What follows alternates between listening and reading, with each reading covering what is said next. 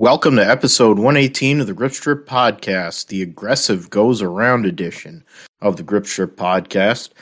Thanks as always to my co-host and partner in crime, Josh Fine, for the name. I was going to go with RG Bargy Worldwide since it is Lamar weekend, coming off an IMSA weekend, but RG Bargy, I should just throw it in sparingly. But aggression did go around for sure all over the world of motorsports, mostly in a bad way. In Gateway this past weekend, Ross Chastain hit everything but the lottery. Amongst other things that went on in the Cup race, the Enjoy Illinois 300. And we had Xfinity at Portland with a lot of wrecking, a lot of spinning, people going off, and AJ Allmendinger winning while he got a top 10 in the Cup race after not even ever running a lap at Gateway before. If you're somebody who had practice and you finish behind AJ Allmendinger, probably won't be feeling too good about that, including my driver who started on pole and led 27 laps and then disappeared after that. We'll get into the Detroit Grand Prix where Winch Power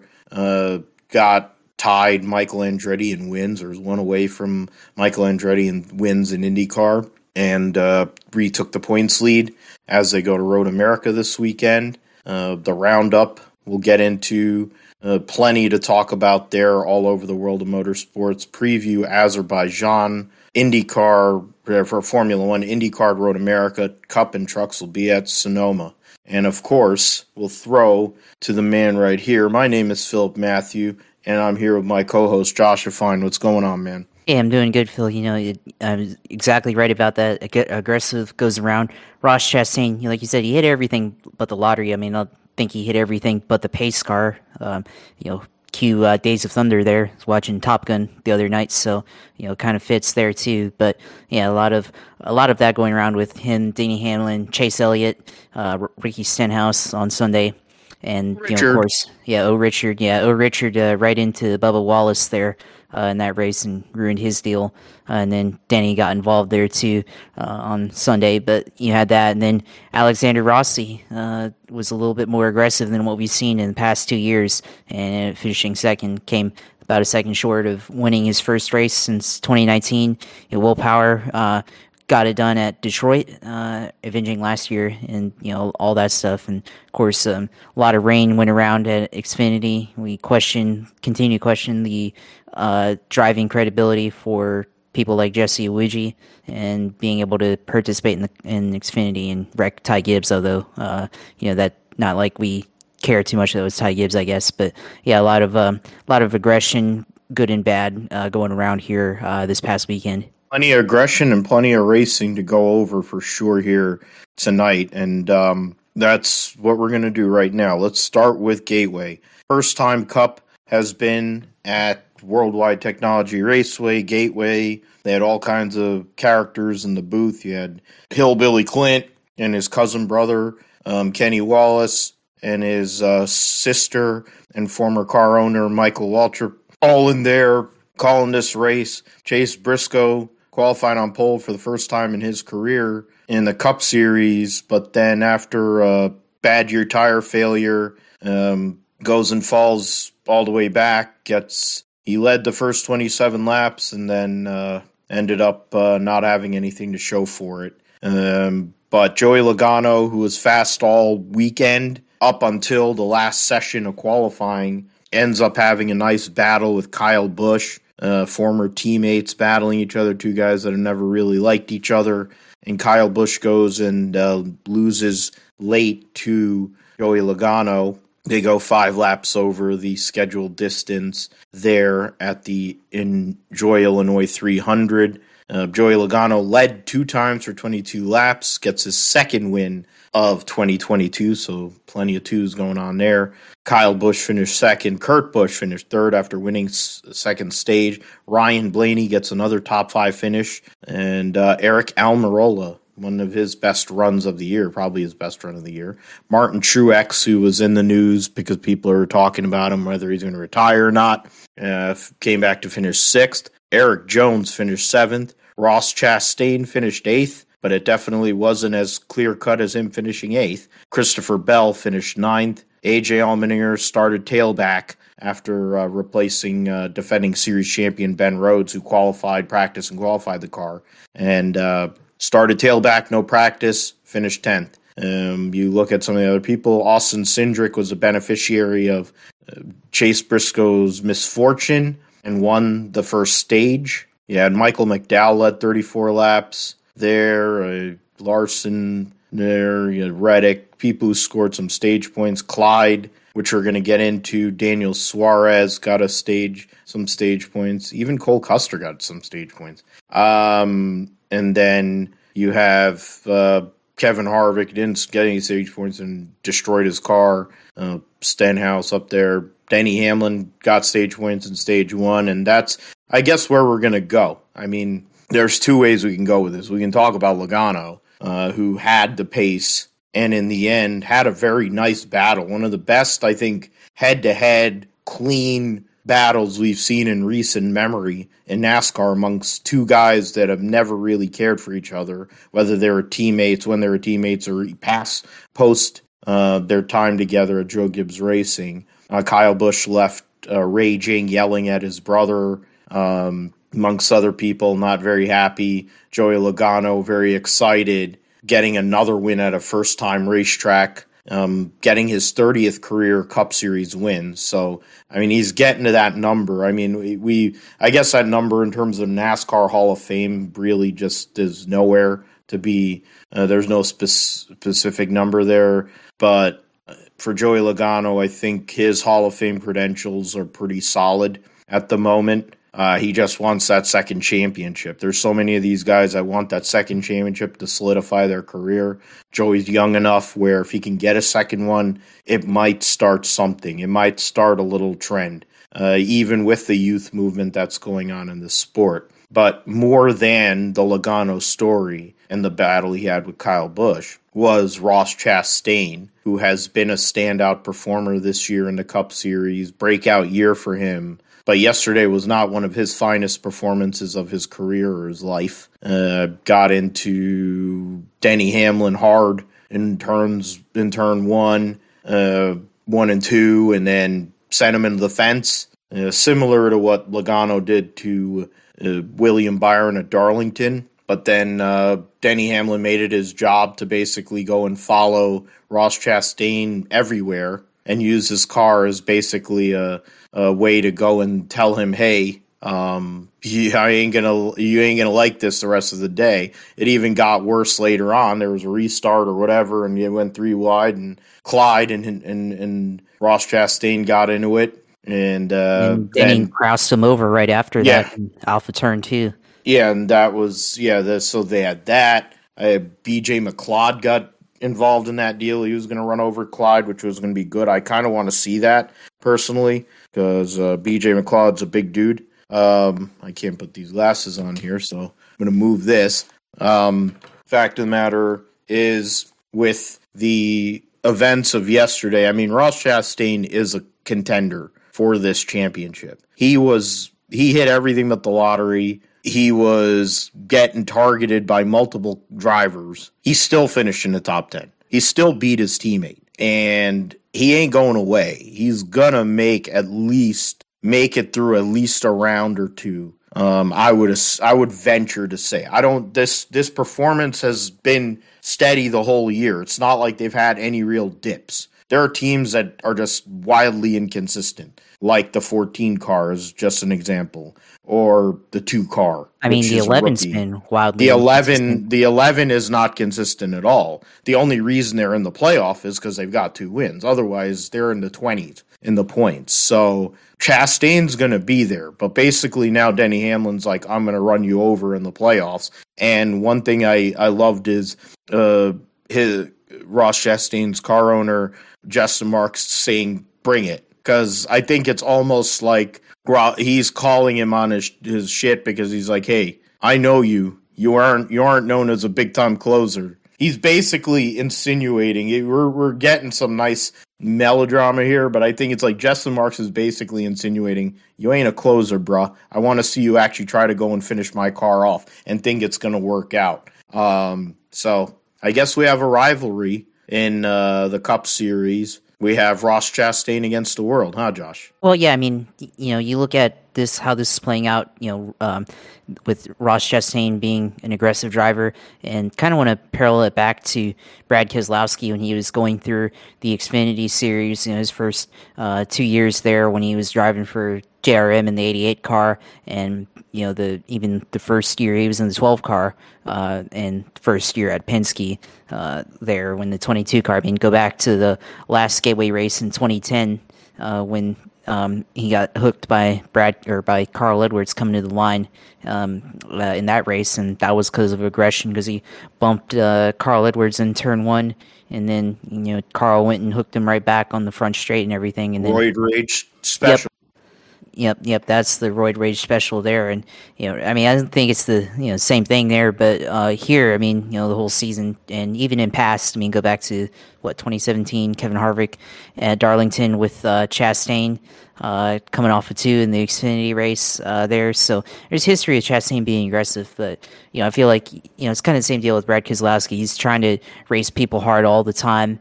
And he's trying to prove himself in the series, and trying to prove he belongs. And he's been really good the whole season driving. I mean, I guess like that, and he's got 2 wins, being able to pull off stuff like that. And you agree with it or not, but he's there. He's there in the one car for a reason, and Justin Marks paying him to do that job. I mean, he go back to Chip Ganassi putting him in that car after replaced Kyle Larson. I mean, he's in the car for a reason. So he knows how to race people hard, and I mean, just dial it back a little bit, and be a little bit more, I guess, consistent with your approach, and being able to know when to be aggressive and not when to be aggressive. But that's how it goes, and we'll see what happens. And he's just another young gun coming up through the series that's basically ruffled the feathers by being good and racing hard against the established veterans, just like Keselowski. He ruffled feathers with Denny, ruffled feathers with Carl Edwards, Kyle Busch, all those guys. So it'll come around eventually, and in probably 10 years, Ross Chastain will be kind of like that too, I guess, with other young guns. With Harvick. Yeah. I saw the comparison on the Bias Play Instagram where he was comparing Ross Chastain to Ernie, which was interesting. Which is very, which there is a lot. If there is a similarity and having to apologize and running into a lot of people, causing wrecks, whatever, that Ernie comparison is huge, because you look at the small time where Ross was. Ross was driving just dog shit for most of his career. He had like 1 season in Brad's truck about 7 years ago or something like that. Then that opportunity came along with Cheap, in that 42 Xfinity car. And then he raised himself another level to the point where he is now. If it wasn't for that opportunity to jump in that type of equipment, he wouldn't have gotten in other Cup equipment, been running every week in the Cup stuff. He wouldn't have been getting a Nice. He wouldn't have gotten that Nice 40. The Nice situation probably is similar to what he had always been in.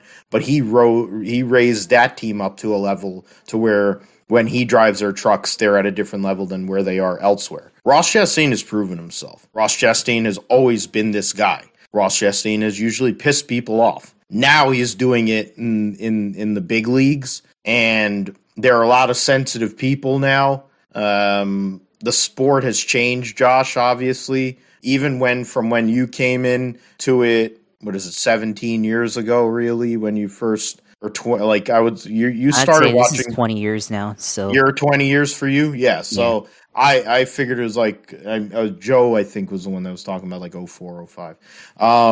For me, this is going back 30 years. This aggressiveness, it's part and parcel. Kevin Harvick did it. All these guys that call out all this stuff, they did it too. I'm a Tony Stewart fan. He didn't like it. Well, he did it too. Kevin Harvick's done it. Denny Hamlin's done it. Kyle Busch has done it. All these guys, they've done it. And now that it's reversed and they're older and they've got more on the line now, they're not a fan of it. When they had kids and they got this and that, they're not a fan of it. When they were 20 years old, they were doing that crap. And I'm not condoning Ross Chastain's driving standards yesterday. It wasn't good. that's the saddest I've ever seen Ross Chastain, and the MFer used to start and park. The guy was sad, depressed, and Yeah, he looked like he was about to cry.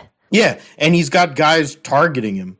And it's like, dude, that was the worst cup race he's probably had in his career that actually mattered. You know, like he's driven start and park cars, you know, he's driven in 25th to 30th for years in the Xfinity series. The fact of the matter is, though, let's see it. That's what I want to say. I'm like, all right, fine, he effed up. Let's see it. Is he going to be able to race around Hamlin? Will Hamlin use them up before the playoffs, or will Hamlin wait until like the Elite Eight and use them up? Or if he gets knocked out of the playoffs and Chastain is still in, what is it to him to go and not run him over? You know, like that's literally the whole point. You know, Clyde isn't going to run over anybody, so nobody gives a fuck. It really doesn't matter. But it's more about Denny Hamlin because he's got this like anger issue with all the drugs he's done in his life that he wants to go and call bullshit on other people, even though he's no saint and he's no angel. It's whatever to me. But yeah, I mean, I wanted to add that Ernie Irvan part. I'm sorry if I... No, you didn't cut me off. I mean, it adds on more to it, really. Because I think when it comes to Denny Hamlin, he's always kind of been a hypocrite in his some of his takes and some of the ways he's gone about driving some people. And it's like, dude, we get it. Now you're owner Denny Hamlin, so you have a little bit more clout. But here's the reality of the world. At the end of the day, if Joe Gibbs wants Ty to drive that car, he could just as easily tell you, hey, you got your own team, go ahead. You can go and drive that, you know? That's what they're going to do to Martin Truex. They're saying, oh, Ty's going to run next year in the Xfinity Series. No, he isn't. He's coming to Cup next year. It's just a case of where is it going. If they can't find Kyle Busch a sponsor, Kyle Busch 60 fucking Cup wins and 2 championships and one of the greatest drivers ever, that's the flagship car at Joe Gibbs Racing. What is it stopping them to go and put him in the fucking 18 car? What is it stopping FedEx? If they could go and convince FedEx, oh, we have this dweeb that we only have to pay $100,000 because he's grandpa's kid. FedEx was driving around in 2005. They weren't even making races the first year they were in the Cup Series with the Gibbs team while Tony was winning a championship, you know? Christopher Bell. I mean, Toyota wants him. But the 20 car's been a revolving door since Tony left. The Joe Gibbs Racing in general has kind of been a revolving door outside of Kyle and Denny, you know, since 2008. So what's it to them? I mean, let's really get into this thing. If you really want to talk about driving standard and thing like that, do they want to get raced hard or do they not want to get? It's like boys have at it. Boys have had it. Boys have had it. Yeah, boys have had it, but boys have at it used to be the marketing slogan Robin Pemberton said and all. Boys have at it and have a good time. Yeah, well, and I think there was a different change. There was a time and difference then. I don't know where it changed or what changed or who changed it. The culture from when Smoke came into the sport at the end of the 90s to when Kyle Busch came into sport 5 years later with like Denny Hamlin and like Martin Truex. Kevin Harvick came in around the same time as Tony. And then since then, there's been changes. Like every 5-10 years, there seems to be a shift. And now people just don't want to race anybody anymore. They're either going to hit you or nothing.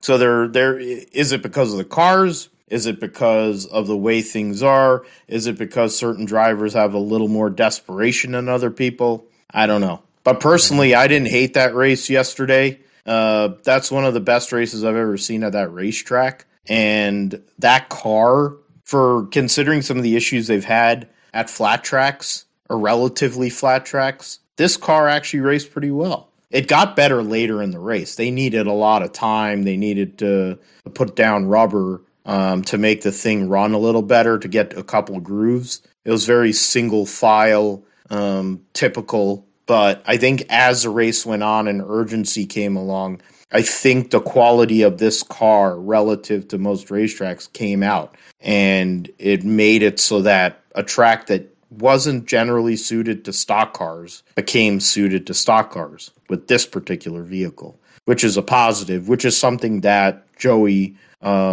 went and brought to great effect And you saw that gamesmanship between him and Kyle Busch, Josh, in these restart choices and having to run that high line versus the low line, going and using traffic, going and doing the over-unders. That was great. That was a great battle between those two guys. And it's something that, they need to show to people, the little kids. Instead of the bullshit they always show in the replays and crashing, they need to show that. Because that was good racing amongst two people that probably don't really care for each other. Yeah, I agree there. And you talk about the racing dynamic between using the high line and the low line. I mean, tie it back into sim racing. I mean, using that experience from racing the iRacing Indy cars. A lot of times defending the position you take at Gateway, because I've raced there a lot in the Indy cars. You take the high line. Going into turn 1 and into turn 3, and you can really use a lot of momentum on the high side to defend your position and hold the person from passing you. And then if you have a lot of speed coming off of the corner, you can make up a lot of time using the low line to pass and whatnot. So yeah, there's a lot of lane choice definitely there on Sunday with the Cup cars, which is interesting. And they said it was going to be hard to pass, and it kind of was hard to pass, but at least you were able to have kind of that difference in lane choice, and you had the ability to make up time that way. And when it counted, you were when the time mattered and it counted, you were able to pass and make your moves and everything. And that's why you're able to see a lot of 3-wide racing throughout the field, because you had one car try to use the low line, try to run the bottom. You had one guy on the top, one guy in the middle, and then they would come off the corner 3 wide, and then usually the guy on the top side have the momentum and keep going and maintain position down the back straight or the front straight of Gateway. So definitely a lot of that tactic going on throughout the field, and yeah, definitely contributed to probably a lot of the aggression too. With maybe it being a little bit hard to pass there, and people making suggestions on what they need to do. I mean, I think we talked about it before. I think maybe the thing they need to do to improve passing is just to give a little bit more power. So maybe the guy trying to pass on the bottom can get back into the throttle and generate a little bit more power coming off of the corner, because that's kind of the thing with I guess the horsepower limited cars is you have when you try to make a pass and you need more power to be in that passing lane to come off the corner. The other guy on the high side can use the top and use that momentum to keep going and defend the position there. So yeah, that's definitely all part of it, and we saw all of that, and definitely interesting dynamic there, and certainly makes for an interesting product, and hopefully we continue to see it again as the Cup Series races in Gateway in the future. And they're going to be there for a long time. They've been missing out, honestly, running at Gateway for a couple of decades, it looks like, because they showed up. Curtis Francois and company, the people at Worldwide Technologies.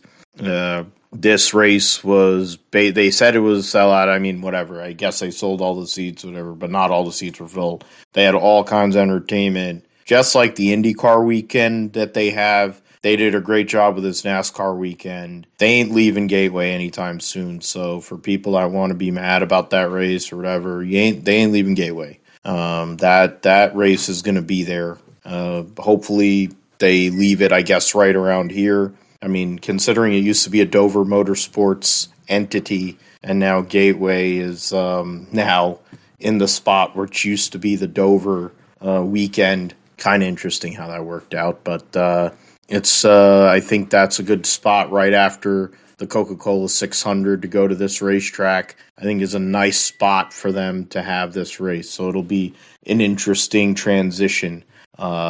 For sure. And a couple of great, I mean, yeah, there was a lot of wrecking, a lot of nonsense, longest race ever last week in the 600, but it was a race that had good, it was a Charlotte race that was actually good, and Gateway was good. So a couple good weeks leading into Snoroma. Getting into the points, as of after this weekend at Gateway, Chase Elliott is still the overall points leader by 9 over Kyle Busch. His lead over Ross Chastain is 17 points. Ryan Blaney is 4th, 28 points behind, and Martin Truex is 37 points behind in 5th. Logano is 6th in points, 40 back. And so there's that. And then right now, in terms of playoff points, the leaders in playoff points are Chastain, Byron at 13, and then Logano at 11. Or actually, Denny Hamlin has 12, but he's 19th in points. So there you go. So he's actually second in playoff points at the moment, or third in playoff points at the moment, but he's 19th in overall standings. He's behind his one of his drivers there, Kurt Busch, and you got some of these other people here in regards to the actual points or for the playoff points setup. Kevin Harvick actually fell out with his accident yesterday. Kevin Harvick fell out of the cutoff. He's 2 points behind Tyler Reddick. Eric Almirola, getting that huge run, gets himself in. And right now the battle is between Almirola, Reddick, Harvick points-wise, with Eric Jones, Austin Dillon about 20, 25 points behind. And then Daniel Suarez is way further back in 20th. So something to look at right now. 11 different winners so far this year. You look at the likes of Ryan Blaney, Martin Truex, who have run well a lot this year. I think it wouldn't be shocking if one or both of those guys win here in the near future. And then after that, you go and look at other guys who have run well at times this year, like Kevin Harvick, like Tyler Reddick, who hasn't won a cup race yet, like Daniel Suarez, and then all of a sudden it becomes a possible scenario where you will need to win a race to even get into the playoff. And if you only have one win, then it becomes a points situation in its own right, which on that front, just to get into it before we get into the Xfinity and trucks, Austin Cindric is last in regards of those with a win, but he's only 3 points behind Kurt Busch, who's 17th in points. Cindric is like 18th in points. So, and Denny Hamlin is behind both of them, but he has 2 wins, so it doesn't matter. So the points battle within the battle is between Briscoe, who has like a 29-point lead on Kurt Busch, and then Austin Cindric. But we haven't gotten there just yet. We'll see if it gets there, but at the moment, it's getting there. We got good racing. Hopefully Sonoma's actually good as well. Let's get into and actually before I go, before we get into that, go and give a shout out to Zane Smith making his Cup debut. Did a great job as well yesterday. 17th, yeah. Yeah, to finish 17th in that car. Beats the car owner who called him. He goes and says, I was collecting Brad Keselowski diecasts years ago, and now he called me to drive his car, and he beat Brad Keselowski yesterday. So there is that. And he beat a bunch of other people too, guys who have, champions. So Keselowski, Elliott, and then guys who have won a ton of cup races as well. And then I'm going to go through here. But yeah, Harvick and Hamlin. I mean, Harvick's a champion, and then Hamlin. So he beat some really big guys yesterday. So it's a huge, huge accomplishment for him. Likely he's going to be in a cup car next year, I would think, considering he's part of the Ford development ladder. Get into the Xfinity series, Josh. AJ Allmendinger won the race, so that isn't shocking because it is. And 31 adjustments prior to green flag, going off four times during the event. Hey, it is what it is, I guess. AJ Allmendinger won yet another race. Xfinity's second of the year, 8th road course win in the Xfinity series. So that's pretty good. And 12th career victory in the Xfinity series. So clutch performance there. Beats Myatt Snider late, who was trying to sneak into the playoffs. A guy who's definitely needs a win, or else he's going to be on the outside looking in. playoff-wise. Austin Hill, who started second. Josh Berry finished fourth. Wow.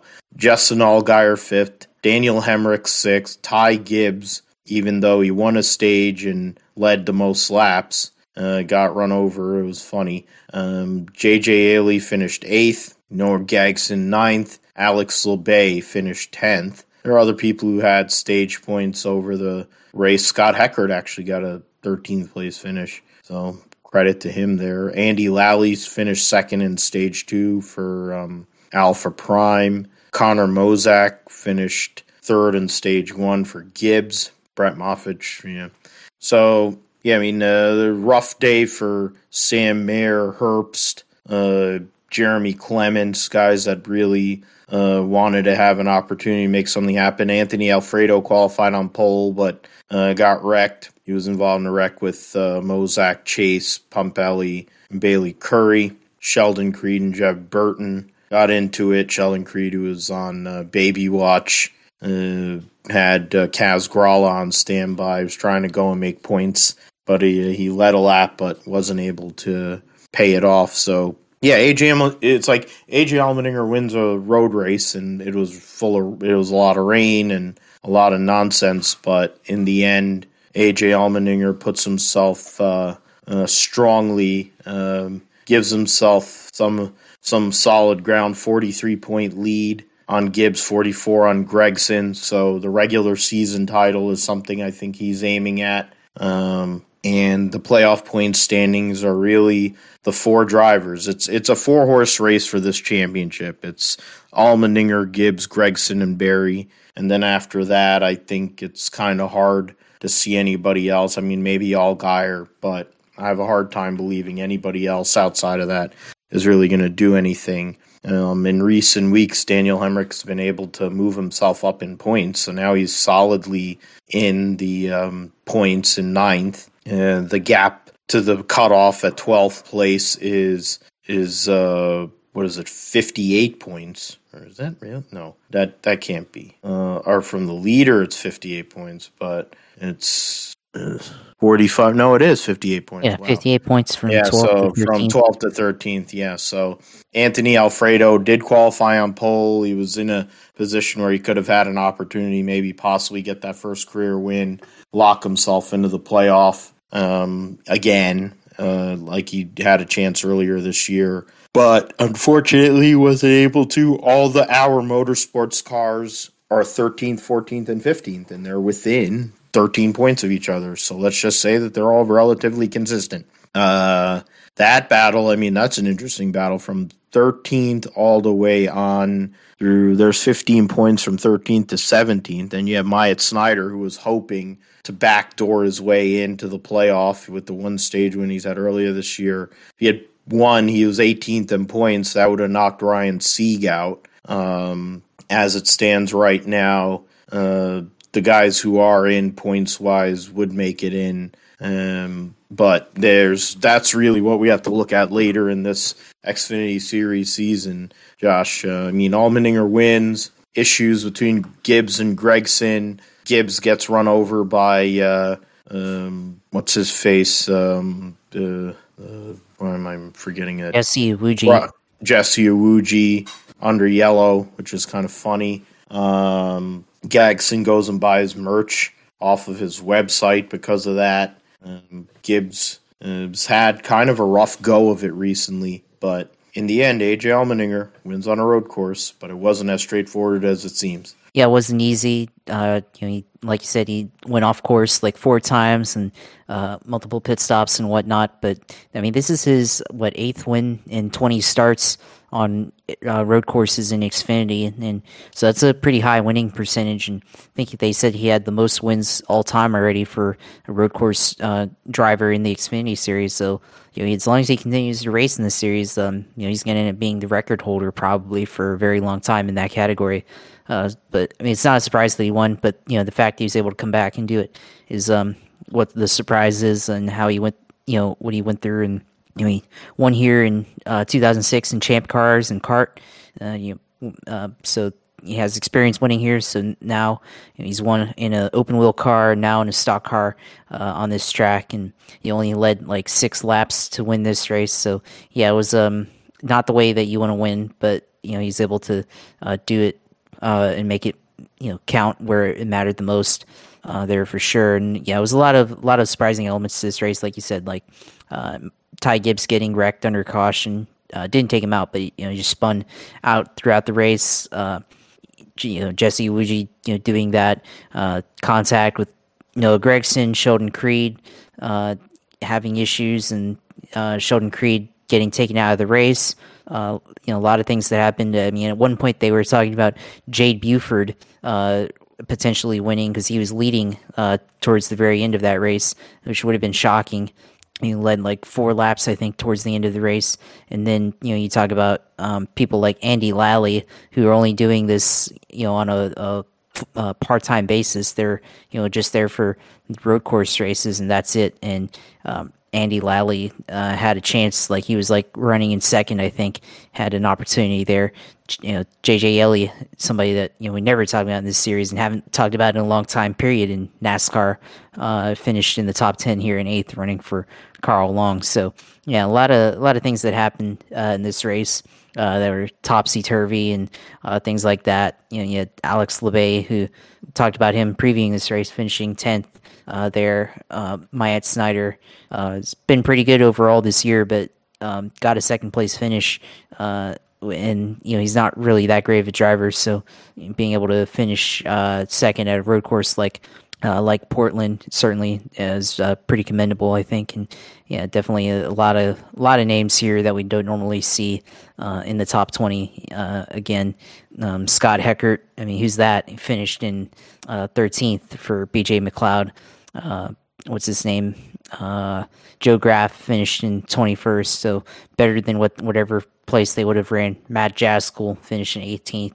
So a lot of these guys that don't normally see good finishes end up coming away with at least a decent finish in this race. It's an opportunity when it rains, and especially in its Xfinity, you're liable to see some interesting results, and that's what we saw on Saturday afternoon at Portland International Raceway. First time NASCAR, this Big 3 series has been back since the year 2000 there with the Truck Series. So definitely an interesting one. Plenty of argy-bargy that went on there.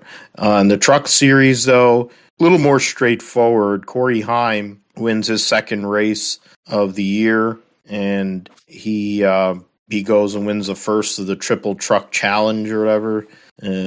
So that's he won the pole. It was Gibbs. I mean Joe. The Kyle Busch Motorsports trucks were up there. Heim and Chandler Smith led 60 of the 165 laps. Ben Rhodes, a defending series champion, led 43 laps. So obviously it was a Toyota benefit. Rhodes won one stage, Chandler Smith won the other one stage 2, Chandler Smith won stage 1, Rhodes won stage 2. Heim finished second in stage 1, but he goes and gets the W. John Hunter finished third in stage 1, but wrecked during the second stage early. Unfortunately for him, there was 3 trucks that actually failed to go. Wow. So there is that. In regards to the finish, Heim, Eckes, Chandler Smith, Stuart Friesen, Johnny Sauter, top 5, so all Toyotas. D. Burrito, Rouse, who was up there late, Ben Rhodes, Zane Smith, and Chase Purdy gets a top 10 finish. Rajah Caruth finished 11th, driving for Spire in the number 7 truck. Matt Crafton finished 12th. I guess that's really about it. I mean, one of the stories that came from the race was the wreck that saw Carson Hocevar get run into, go and hit the wall, and then Tyler Hill nailed him, and he got hurt. There's still no word, at least from what I saw last time I was on social media, about Carson Hocevar and his whereabouts in regards to this weekend's race at Snoroma. But for Corey Heim, of course, he's not running every race, so it really doesn't affect the point standings that way. The owner point standings it affects because they have 2 wins, so they'll be in the playoff either way. Ben Rhodes is up by 17 points on Chandler Smith, 21 points on Zane Smith, and those are the top three guys. John Hunter Nemechek, even with the accident and the poor finish, is only 22 points back in fourth. Stuart Friesen is 24 points back of the lead in fifth. So points are very tight. Eckes is only 34 points back. In regards to stage wins, I mean, the top five in points have 17 stage wins so far this year, along with 7 overall race wins in 11 starts.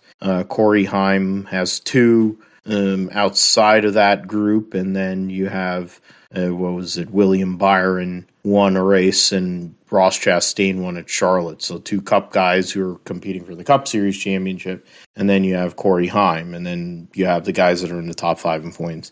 So the cutoff battle for the top 10 is somewhat interesting. Derek Kraus, he's 44 points behind Grant Enfinger, but you have him and Tanner Gray, Dee Burrito, Tyler Ankrum, who have all run every race this year. Purdy, because he DNQ'd, I'm not sure if he somehow or another pulled one out of his ass, if he would be able to backdoor his way into the playoff. But that's really the battle. There's 14 for 10, and 5 spots are already locked in. 6 if you consider the 51 in regards to the owner points. But first of the 3 races in the Triple Truck Challenge, won by Corey Heim. Got into a lot of stuff with Ty Gibbs last year while they were racing together in the ARCA series. But now Corey Heim goes and gets a second win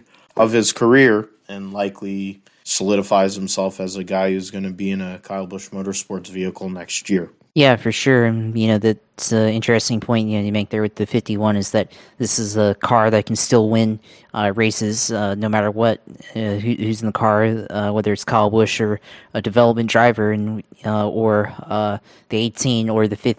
Even the 4, talking about the whole stable for Kyle Busch Motorsports, and all 3 of those cars are capable of winning races with the right driver. And now Corey Heim gets a second career win at Gateway or at Worldwide Technology Raceway, and a lot of action there that happened. Of course, teammate, like you said, John Hunter Nemechek tried to use a little bit too much curbing in turn 3 and 4 and crashed out of the race there.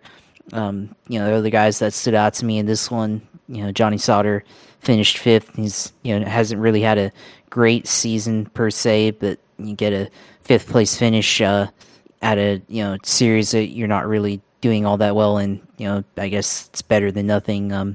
Raja Karuth, Truck Series debut, takes it home in 11th for Spire Motorsports. Chase Purdy running the 61 for Hattori Racing in 10th place. Matt DiBenedetto, the Cup veteran, in 6th place. So a lot of good finishers here in this race here, and definitely the championship. Ben Rhodes still in it as the leader. Chandler Smith is only 17 points back, so it's still pretty tight, I feel like, for the championship battle. But of course, like you said, the middle positions from 6th through even 2nd, I think, are very up for grabs here as we continue forward and move on to the playoffs. And it's going to be interesting to see how all this plays out. And like you said, for Carson Hocevar, hopefully he's okay and everything, and doesn't have an issue with his injuries or whatever. I think they said he may have an issue with his ankle or something. So hopefully he's able to rest up going into the next race or two, and hopefully he's able to race. Especially, they said they're going to Sonoma for the Truck Series, so it's going to be a lot of work. Especially if he decides to use the clutch and the brake, it's going to be a lot of footwork involved. So hopefully they able to heal him up if they can before going into next weekend. And it's a big deal because with Hocevar, he's become kind of a person that everyone's discussing in regards to his whereabouts and what he's been doing and getting so close to winning races. And I mean, Hocevar's 8th in points. He has a 20-point gap on Matt Crafton, and 26 on Grant Enfinger in 10th. 18 points behind Ty Majeski in 7th. So he's got a little bit of a cushion, but, the way things can go on road courses, the way the schedule lies, it could kind of get crazy for him. You have Sonoma here this coming weekend. Then the following week, they're going to race at Knoxville on the dirt, and then they'll be racing Nashville Super Speedway. So this is a busy part of the schedule. This 8 races, 8 weeks in a row racing, and then it'll start becoming very spare. The truck schedule after the Nashville race will be very on and off. Many weeks off at times, 3 weeks between races. There'll be off weeks between the cutoff race and the final race kind of deal. So interesting scheduling the NASCAR people have done here in this spot. But how Carson Hocevar is able to respond here. I went Brooklyn for Guppy throwing the Emerald. Guppy Troop, the legend, going and bowling with his son in the King of the Lanes. Royal Family Edition, going and bowling. He's in his 70s, got them sunglasses, limping along, throwing that IQ Emerald. It's classic. Trying to go. We'll see if it'll hold. Oh, it did hold, but he chopped it. That's tough.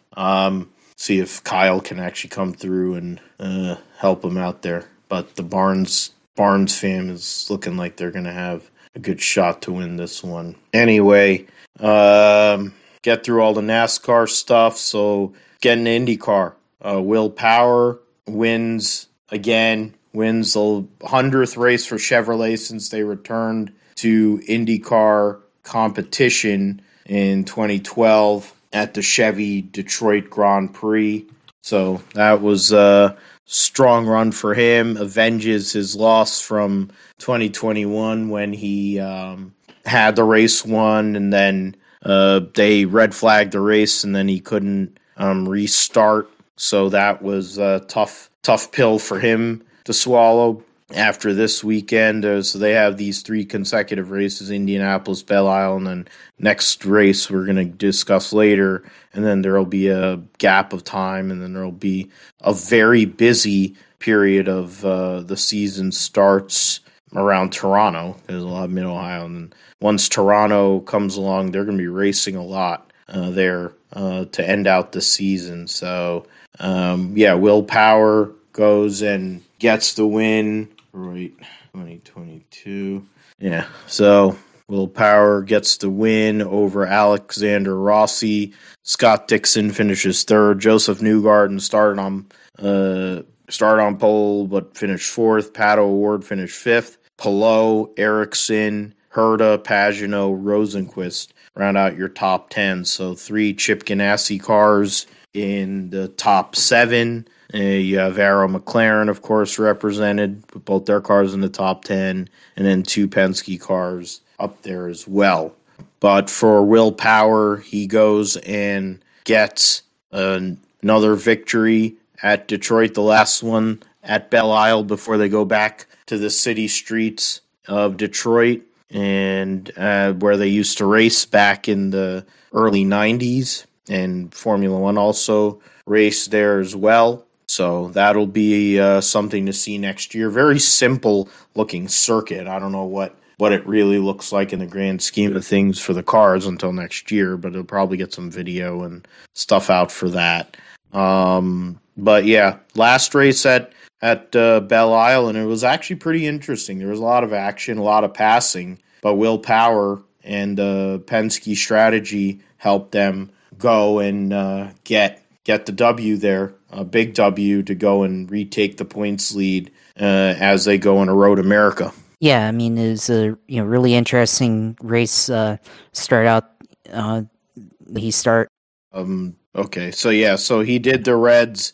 Power did the Reds at the end. Newgarden did that last year, which is why Power was able to pass him. But then Power's car didn't start, which in turn led to Ericsson's victory. Well, that was last year. Yeah, and then this year Power went primes for the first two segments and went on the option reds in the final segment, while Alexander Rossi, I think, went reds to primes for the last two segments, and which helped him in his chase to possibly go and get that victory. Yeah, so he had that opportunity. Yeah, that's what led to the close finish, of course, and Will Power was able to hold it down and win the race there. So good driving by Will Power. And Alexander Rossi, he had the contract extension from McLaren, getting a new contract from McLaren this past weekend. So now he doesn't have to worry about having to get a new contract or anything like that. No, he can just go and drive and not worry about it. Now we kind of starting to see the Alexander Rossi of old from 2018, 2019, where he was super aggressive and being able to put the car where he wanted to put it and pass people, and came up one position short of getting his first win since that era in 2019. So he could end up winning a race here pretty soon if it'll be 2 years if he doesn't win. Yeah. Or 3. It's 2019. 3 years. So it'll be 3 years if he doesn't win on Sunday since his last win. So yeah, I mean, but it's true what you say about Rossi. He looks like a different guy here the last couple of weeks. He looks like the guy that was the leader of Andretti Autosport, one of the best drivers in the series, someone who, when you put him on the most difficult circuits that America has to offer, especially permanent road circuits, there was really nobody that could stop him. And now he's back, he's motivated, and he's a sneaky contender as we end out the rest of this season, because he has nothing to lose. He knows he's going to a new team. He knows his car is already spoken for, but he also wants to get that championship. He's been there, and I know Napa has been one of his big supporters. He wants to get Napa a championship. I'm not sure what that deal is, if he's going to bring it over to Arrow McLaren SP or not. But it's going to be an interesting look, though. But I think they'll just be able, considering how bad all of Chase Elliott's paint schemes are, I think they could figure out a way to make it work with that the papaya orange and all that. So if he is still working with Napa, but that was a great run by him, and it was a great battle between him and Power. It could have been really, really interesting if it had gotten a little bit further there, but just to get back into it, yeah. Power, Rossi, Dixon, Newgarden, O'Ward were your top 5, and the points going into this weekend's race at Road America have Will Power leading by 3 over Marcus Ericsson, the Indy 500 champion. Pato O'Ward is 12 points back of Power in 3rd. Defending series champion Alex Palou is 4th. He is 14 points behind Will Power. So those are the top 4, very tightly packed. 2-time series champion Joseph Newgarden is 5th. 6-time series champion Scott Dixon is in 6th. Alexander Rossi makes up the next group there in 7th. 2 points ahead of Simon Pagenaud. Rosenquist and McLaughlin make up the top 10. Herta is 11th. The other people there that have had their moments this year. You have Connor Daly 12th, VK 13th, Grosjean 14th, and so on. Malukas had a good weekend, and then it kind of went away there. But we'll see what they do at Road America. We'll see what they do there. And one thing you want to talk about with the contract thing with Rossi is there were rumors of somebody from Ganassi going over to McLaren in the seat that Rossi's going to take up now. And they said people were talking about Alex Palou jumping over to McLaren, and that's not a good move. Why would the champion leave his team and go to another team that's performing worse than the Ganassi organization right now? Yeah, at the end of the day, whoever that person was, I think I have a general idea who it was, and she's not exactly known for her great reporting, and most people don't care for her. But putting it out there for clickbait articles is part of the reason why she wasn't even in the NASCAR media center for a year. And Alex Palou, I have a hard time believing Chip Ganassi, he's a guy who says, I like winners. Why are you going to get rid of a guy who's won you races and won you a championship I don't see the value there. I mean, I don't think Dixon's ever is retiring anytime soon. If or until there's like a real prototype program for Ganassi to actually work with, where he wants a guy that'll go and carry said program with the LMDH or all that crap. But as of now, that's not the case. He's going to keep on running that IndyCar, and Alex Palou has been the best teammate he's had since Dario Franchitti. And so based on that and that alone, they don't have a reason to get rid of him.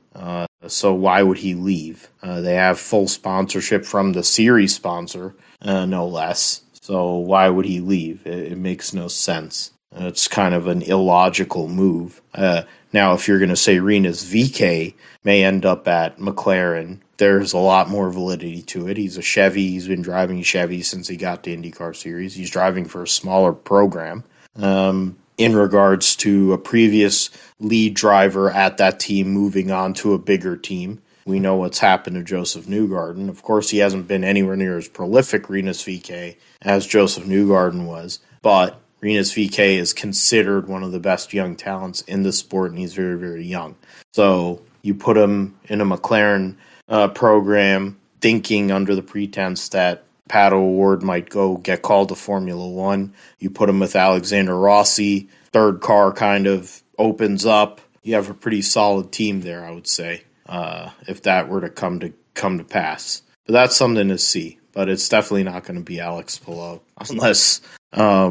unless Taylor Kyle is going to be opening a checkbook or something. Because the fact of the matter is, Alex Palou's been a Honda guy for a long time too, going back to Super Formula. So I have a hard time believing, based on that he would go and move across in that sense. But we will see how that all goes. We'll get into the roundup here for last week. The Chevy Sports Car Classic took place at Detroit. And speaking of Chip Ganassi Racing, the 0-1 car, Sebastian Bourdais and Renger van der Zande were the winners in the 0-1 Cadillac. And, Jeff Olson reported.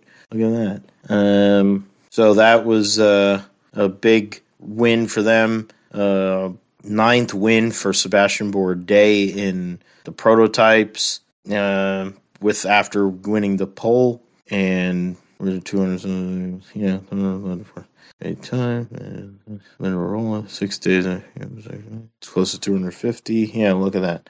So the Cadillac, the 0-1 team wins. The full results of they won by the race. Was it? Aren't they showing the time? Yeah, by 0.4 of a second over Tom Blomqvist and Oliver Jarvis. Earl Bamba and Alex Lynn finished third. So the Ganassi crew finishes 1-3. The Philippe Albuquerque, Ricky Taylor, Acura, Konica Minolta, Acura finishes 4th. The 5 with Tristan Vautier, Richard Westbrook finishes 6th. Pippo Durrani, Olivier Pla in their first race together in the Wheel and Engineering Cadillac finished last in category in 6th after starting 5th. So, and in GTD, the Vassar Sullivan team called Kyle Kirkwood in. He racing with an injury, qualified on pole. They win the race, finish 7th overall. Him and Ben Barnicoat in the Lexus win GTD over Ross Gunn, Roman DeAngelis, DeHarder Racing Aston, and then Brian Sellers, Madison Snow in the Paul Miller Racing BMW there at Detroit. I'm going to go fast and get through all of that.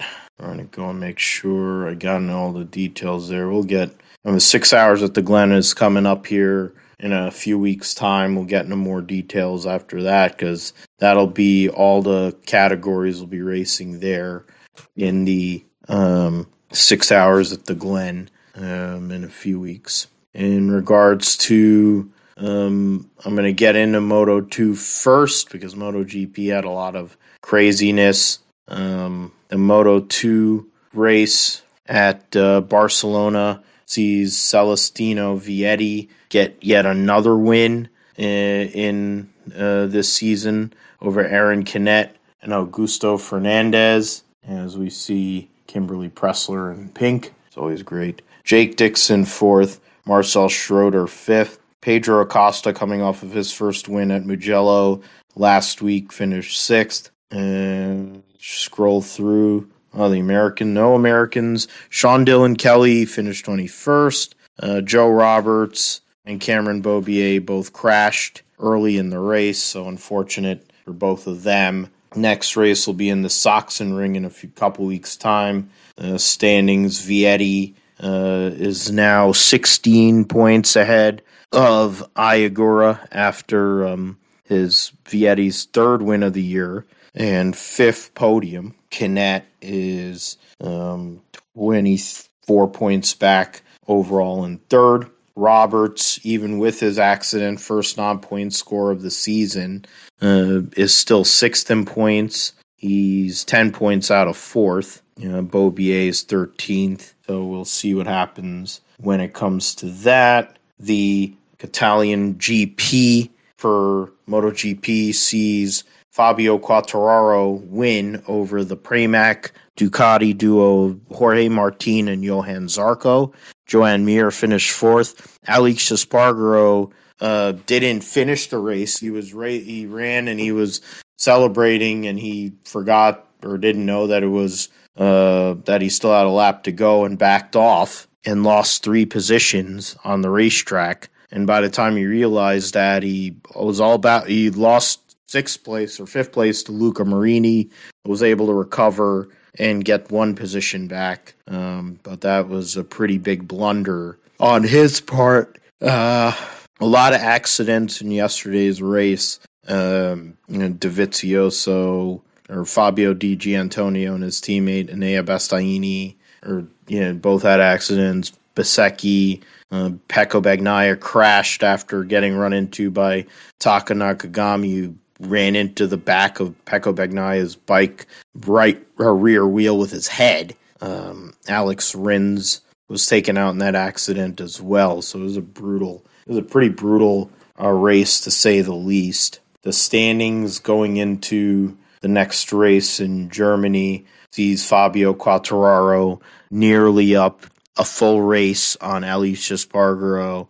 He is 22 points ahead of Alex Espargaro. Bastianini, who has won 3 Grand Prix this year, which is the best right now. He has 3 wins and a whole lot of nothing outside of that. Is 3rd, Johan Zarco. 4th, Pecco Bagnaia is 5th. We'll go from MotoGP, Moto2 to Formula E, which saw Van Dorn there, sees Mitch Evans win over Jean-Eric Verne and Eduardo Mortara. Antonio Felix da Costa finishes 4th, and Stoffel Van Dorn finishes 5th. Andretti Autosport's Jake Dennis finishes 6th. Oliver Askew finishes 13th for Andretti Autosport. And then the Mahindra team, DNF for Oliver Rowland on lap 1. Alexander Sims finishes 15th. Brutal there. Defending champion Nick DeVries fell out of the race at lap 29, so brutal there. Their next race will be in Marrakesh in Formula E. The points standings going into that race, see Van Dorn up by 5 over Jean-Eric Verne, who's going for, I think, a 3rd title. Eduardo Mortara 7 points back of Van Dorn in 3rd. Mitch Evans is 12 points back. So battle is amongst those 4 at the moment. Robin Friends well back in 5th. Nick DeVries 6th. And basically a battle between himself, Lauder, Verline, DeGrassi, Da Costa from 6th to 10th. Going in the next race, which will be in a month's time, because a lot of these guys are running Le Mans, and then they're running 6 hours at the Glen, so they'll be busy before the next Formula E race. WRC, they ran Rally Italy this past weekend, and we saw Tanak win in his Hyundai over Craig Breen and Danny Sordo. Those are your top 3 finishers overall. And then you had Pierre-Louis Loubet, Kalle Rovanperä, who's been very strong so far this year, round out your top 5. The next next rally will be in Kenya a few weeks' time. The standings going into that, Kalle Rovanperä has a 55-point lead on Thierry Neuville and 57 or 58 on Otto, who has one. He has one win, a second, and then 2 other kind of throwaway points finish. So, I mean, the points battle behind Rovanperä is somewhat tight, but Rovanperä still has a big points lead. Still many rallies to go. There's still 8 rallies to go in the season, so can't really go and call it by any stretch of imagination. It's only June. Formula 2 and Formula 3 will be running in Baku this coming weekend. Just get into the points briefly with those series. Formula 2, the standings going into Baku, see Felipe Drogovic up by 31 points over Teo Pocher. And it's really amongst those two guys, because after that, there's a huge battle. Jehan Daruvala, with 53 points, is only 15 points ahead of Liam Lawson, Logan Sargent, who are 8th and tied for 8th in points. So there's a battle for the championship. Drogovic, who's won multiple races so far this year, and then Pocher. And then you have Daruvala and everybody else, really. In Formula 3, you have Victor Martins. It's much tighter. Jack Crawford, the American's only 10 points back of Roman. Well, they say for F2, F3. It showed F2, F3. I don't know. I thought it said F2. Maybe it's only F2. It says F. Yeah, I think it's F2. All right. Well, yeah. So my fault. You have Bierman, Juan Manuel Correa, Calen Patrick. So get into that when the British Grand Prix comes around. World Superbikes this week at Misano. There were a lot of injuries going on in regards to World Superbikes recently at Portugal at Estoril. Leon Haslam's not going to be racing. You got I don't know what that is. Rasgatlioku, top speed advantage. So as it stands going into this weekend at Misano, yeah. Alvaro Bautista is up by 17 points on Johnny Ray. Toprak Rasgatlioku, the defending world champion, is 52 points back in third. And it's really a battle amongst those 3 guys. Locatelli is 4th. Iker Lecuona is 5th on the Honda. Michael Ruben Rinaldi 6th. Garrett Gerloff, who has struggled this year and has had issues with injuries, is in 12th. And you have those 2, and then you have 24 Hours of Le Mans. So, Josh, I can bring you back in here. Just going to go and bring up the entry list for because it was from earlier this year anyway. There's going to be 5 cars in the hypercar category, 2 Toyotas, the number 7 with Mike Conway, Kamui Kobayashi, Jose Maria Lopez, and then number 8 with Sebastian Buemi, Brendan Hartley, and Ryo Hirakawa. The Alpine Elf Matmut number 36, Gibson powered car with Andre Negrão, Mathieu Vaxivière, and Nicolas Lapierre. And then the Glickenhaus cars, which I guess the bold ones, gotta say something bold, are also full season competitors. So yeah, those are the 4. The number 708 Glickenhaus car of Olivier Pla, Romain Dumas, Pippo Durrani. And then the 709 with Richard Westbrook, Ryan Briscoe, and Frank Malieu will be the 5 prototypes in the main category. The LMP2 category will see multi-time World Rally champion Sebastian Ogier make his Le Mans debut in the number 1 Richard Mille car. The number 5 Team Penske car will make their last race of this season before they move towards preparation for the Porsche LMDH or DP, whatever the hell they're. Yeah. That's Yeah, LMGP. Yeah, LM. Yeah, with Felipe Nasr, Dane Cameron, and Emmanuel Collard. You have other. I'm trying to go look for other familiar names. I mean, the Orlean Prema team, which has Robert Kubica and Louis Delatraz. Vector Sport has Sebastian Bourdais and Nico Muller. TDS Racing with that was. I'm trying to remember what team it was that ran in the main prototype category as Matthias Bache. The United Autosports team has Phil Hansen, Philippe Albuquerque, Will Owen in the 22. Then Josh Pearson's one of the youngest guys out there, along with Oliver Jarvis, Alex Lynn in the 23. Nielsen Racing, Rodrigo Salas, Matt Bell, and Ben Hanley. Ed Jones, former IndyCar driver. Jonathan Aberdeen, strong sports car racer. Oliver Rasmussen in the Jota Sport, number 28. Memo Rojas, former DP champion back in the day, driving for the Duquesne, number 30 team. Sean Galale, Rene Rast, Robin Frines for WRT, one of the stronger combinations in this category. Mirko Bortolotti, Dries Vanthoor in the other WRT. Esteban Gutierrez, Alex Brundle in the number 34 car. Ye Yaffe, Ricky Taylor in the number 37. Roberto Gonzalez, Antonio Felix da Costa, Will Stevens in number 38. Jota Sport Car, the second Jota Sport Car. Norman Nato, former Formula E driver, Ferdinand Habsburg, and former GT driver, Rui Andrade. David Heimeyer Hansen, former GTD driver here in America, and Pietro Fittipaldi in the number 43. Bent Viscal, Tristan Vautier in the number 44. Stephen Thomas, the American, driving for number 45 Algarve team, with Rene Binder, who made a couple of IndyCar starts. Sophia Florsch, Jack Aitken, and John Falb in the number 47. Algarve car, Patrick Pilet, former Porsche factory driver, in the number 48. Julian Canal, Nicola Yamin, Jabed Oiterd in the number 65 for Olivier Panis' group.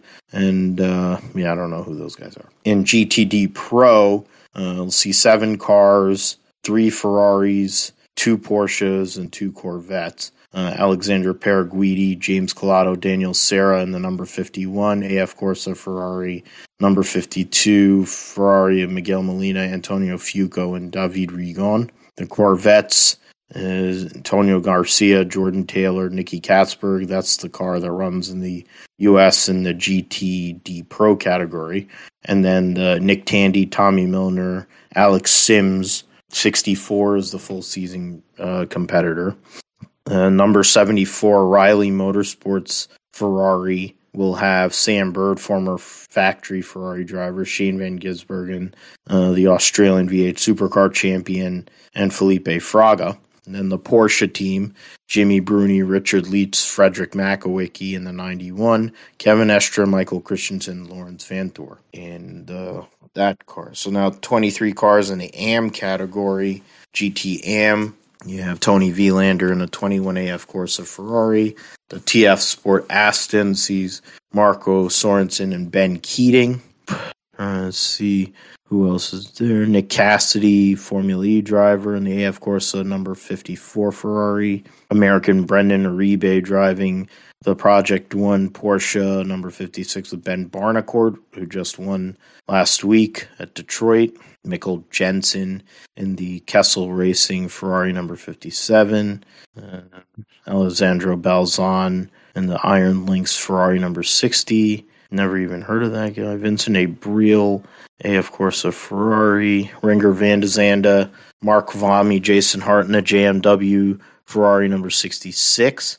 Gabriel Aubry races here in the States in the Spirit of Race 71 Ferrari. Pierre Eret, number 75 Ferrari. Dempsey Proton Porsche with Christian Reed, Harry Tinknell, and Sebastian Prio.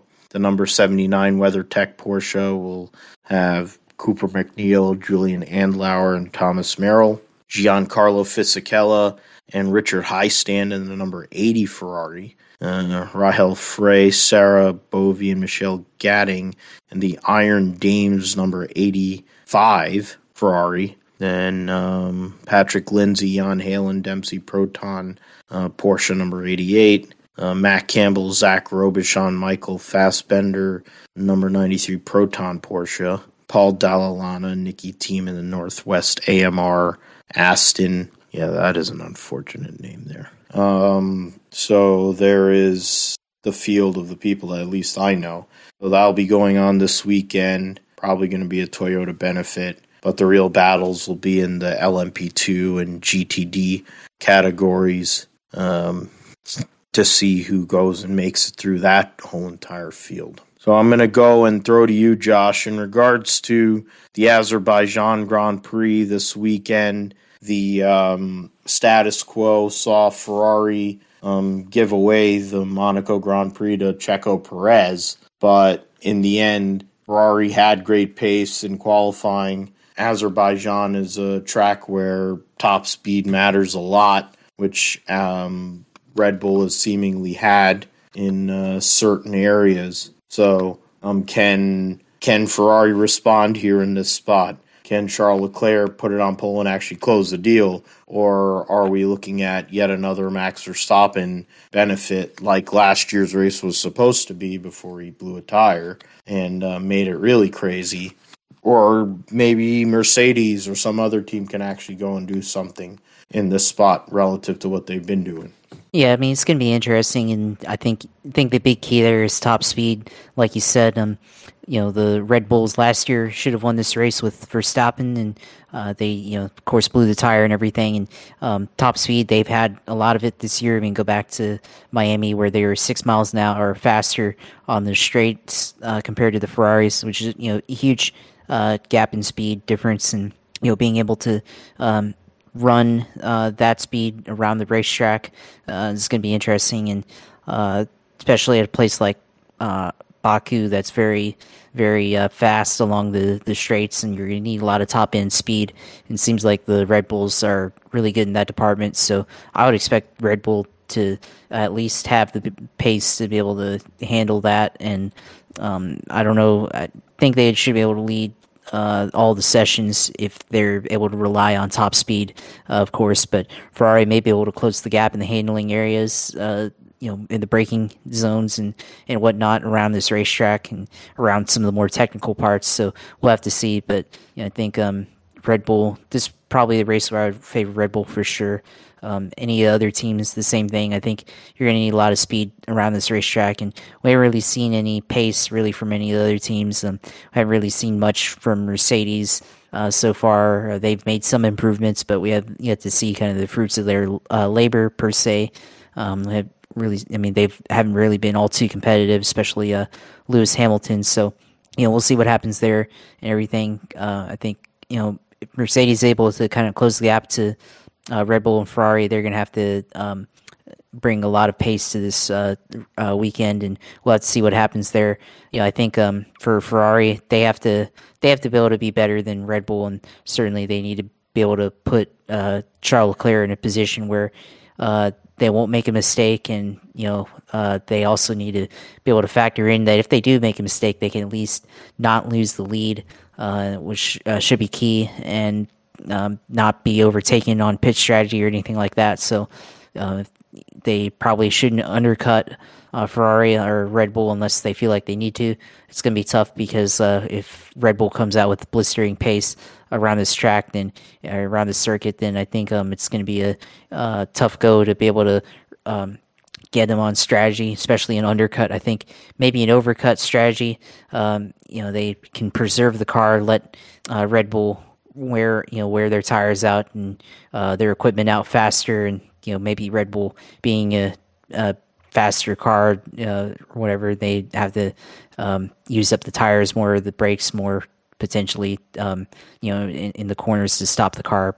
Maybe thinking about that too much, but the possibility of Ferrari undercutting, I think, is probably not in the cards this weekend. I feel like maybe they would have to do an overcut strategy or something, just kind of thinking out loud there, I guess. But you'll have to see what happens there. But yeah, definitely would pick Verstappen to win this weekend. I think. I think this track favors him a lot more than the Ferraris and Charles Leclerc. So we'll see. And I think for the rest of the field, it's going to be interesting midfield battle. With McLaren, with Lando Norris, Alpine, of course, with Fernando Alonso and Esteban Ocon.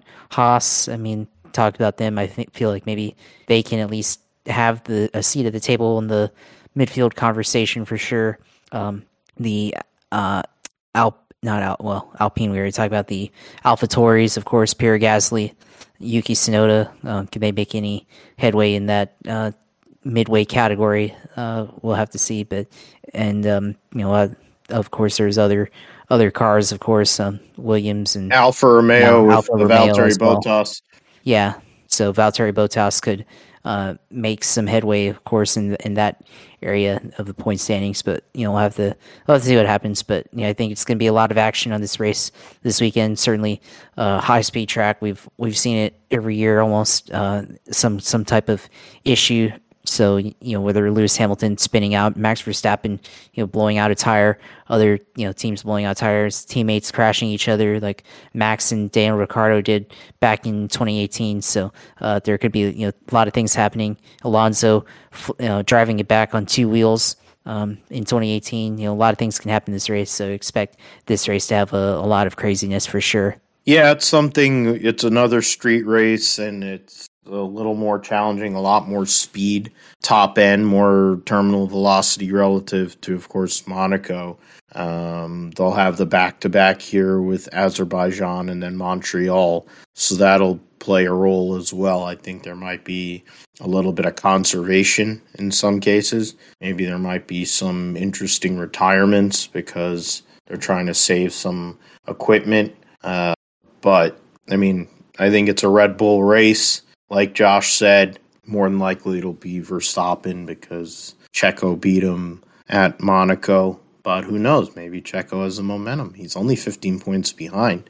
That would be an interesting dynamic. I kind of want to see that because the last time they did it, they basically screwed Mark Webber over. But they've already given Checo a 2-year extension. So it's an interesting dichotomy they have there. What will Ferrari do? What can somebody like Carlos Sainz do, who still hasn't won his first race yet? What is the McLaren deal? Can Daniel Ricciardo show up? Will he do anything? The Mercedes team, with the porpoising, with the roughness of some of the areas on that racetrack, how will that exacerbate the handling on their car? Will they be able to compete? Getting to one of Lewis's best racetracks, one of his historically best racetracks in Montreal here next week, the place where he won his first Formula One Grand Prix 15 years ago. Can they give him something to work with leading into that race? George Russell has done a great job so far this year, finishing in the top 5 of every race this year. Can he continue that trend here in this spot? And then some of the other people that could possibly stand out, like the likes of Bottas, maybe Kevin Magnussen, some of them other people. That's a goal. That's a goal for Colorado. There, it's 4-3. That is a goal. Make it 4-3. 11:02 to go in the third period. Trying to go and get the sweep here and get to the Stanley Cup Finals for the first time in 21 years. I was a young buck back then. Sorry, you're going and got simulcasting going on here. I was watching the bowling, which saw the Barnes family, Chris Barnes and his son Ryan, who's a bowler for Wichita State, currently win over the Troops, put it back on the hockey, and Colorado trying to get a 4-game sweep. Gabriel Landeskog, he just smashed his stick. There you go. That's what I'm talking about. There's your anger. There's a little bit of anger. Get 2 more, let's put them away. That's what I'm saying. But I figure Max Verstappen's going to win this weekend too, and it won't be that big of a battle at all. Let's move to IndyCars, though. I think it'll be a little more interesting in the IndyCar race at Road America. I mean, one of the toughest circuits in the world. It's beautiful track, challenges every aspect of driver, car, team.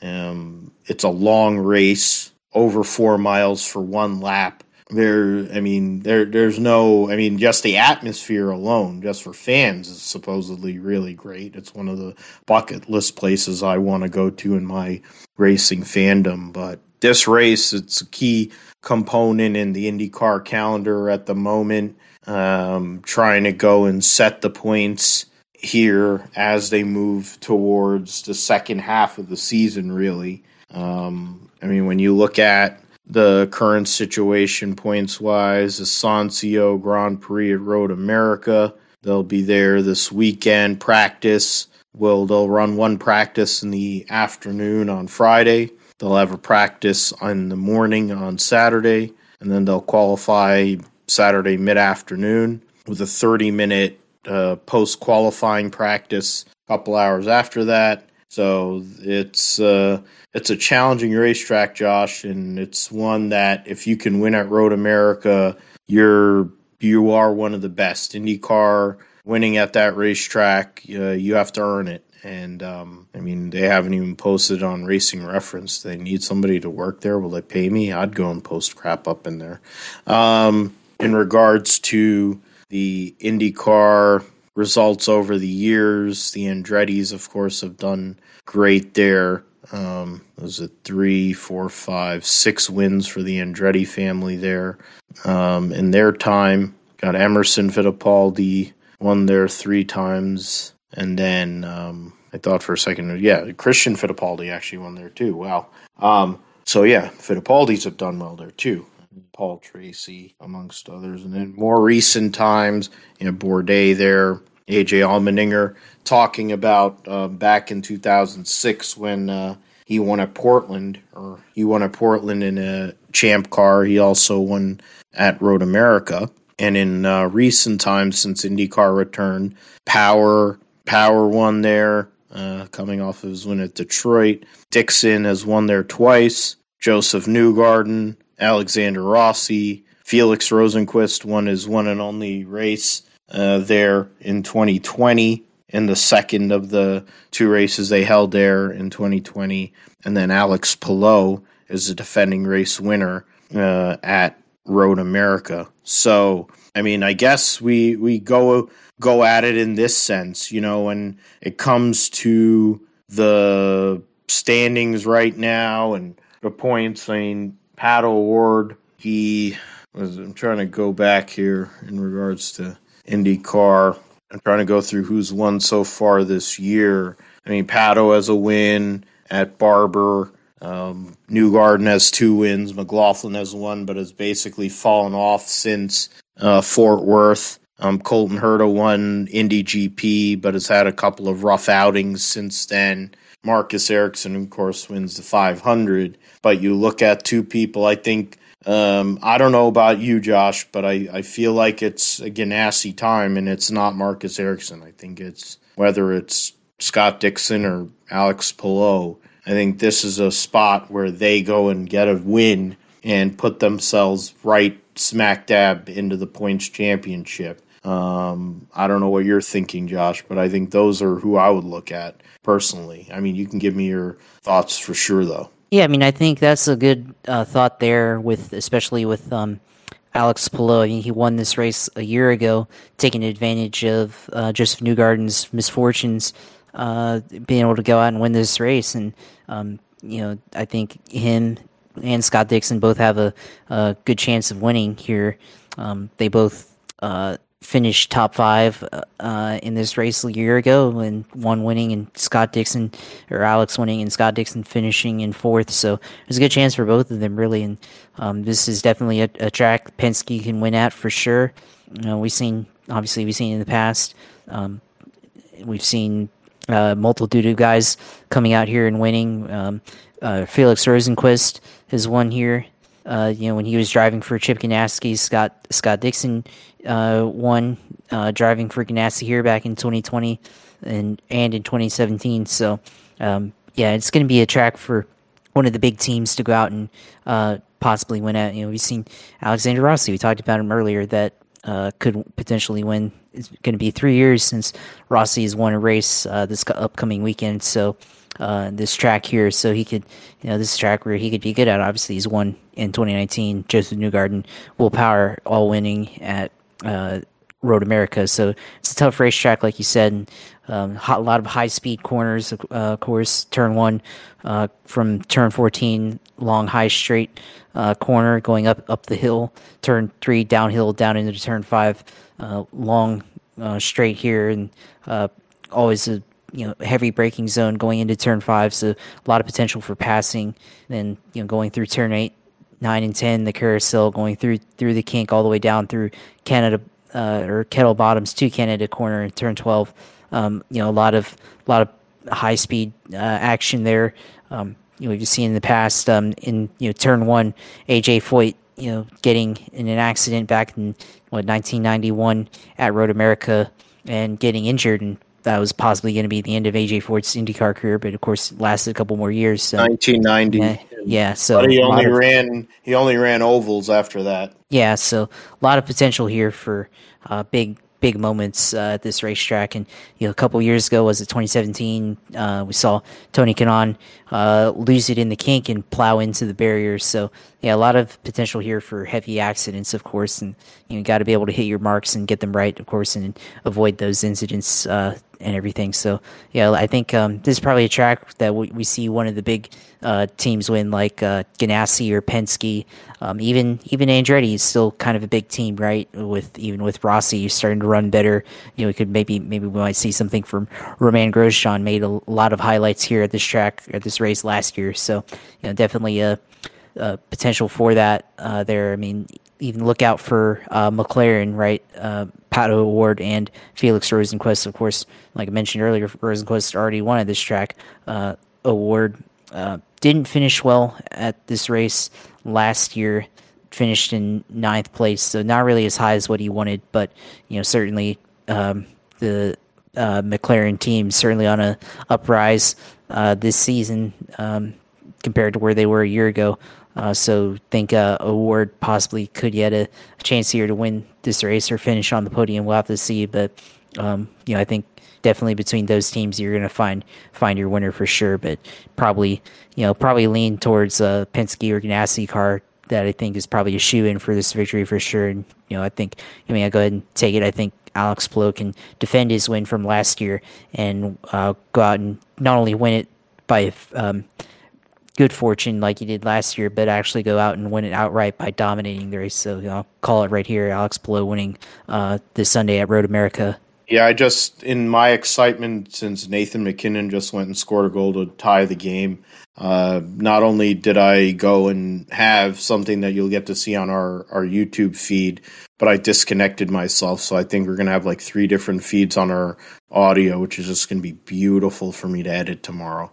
But either way, the thing is, I mean, I agree with you, Josh. I think it's going to be a Ganassi race, whether it's Palou. I feel Dixon. I thought Dixon was going to go out in a rage last week and win. Didn't happen. He was close, but this is his kind of circuit. The next 2 races, or 2 of the next 3 races, are tracks that are Scott Dixon tracks. Road America and Mid-Ohio. He's won there like 8 trillion times, each of them. At the end of the day, Scott Dixon wants a 7 championship. He didn't get Indy. So now what is he trying to do? Get number 7. Join the likes of Foyt, Petty, Earnhardt, Johnson, Michael Schumacher, Lewis Hamilton. Be 7-time. That's what he wants at this point, and what better way to do it than in Wisconsin, Road America, Honda's home, American home, Wisconsin, for where they build their cars and stuff. Would see if Habbo might make an appearance on the telecast, would be great. Lives over there and has his dealerships over there. Alexander Rossi, though, is going to be tough. He's motivated. he's a guy to look at for sure. Wouldn't count out Pato O'Ward either. He's done very well at Road American and IndyCar. I mean, it should be a great race. It'll be a good build up to the day. You'll have, so similar to what we had a couple weeks ago in the greatest day of motorsports, you'll have Baku Formula One, you'll have IndyCar Road America, you'll have Sonoma Cup Series action. So you'll be able to have a nice day full of racing on Sunday. And there will be a lot of good action at great motorsports facilities. I mean, not so sure about Baku being a great motorsports facility, but Road America is. And Sonoma, I mean, it's a good road course for whatever it is.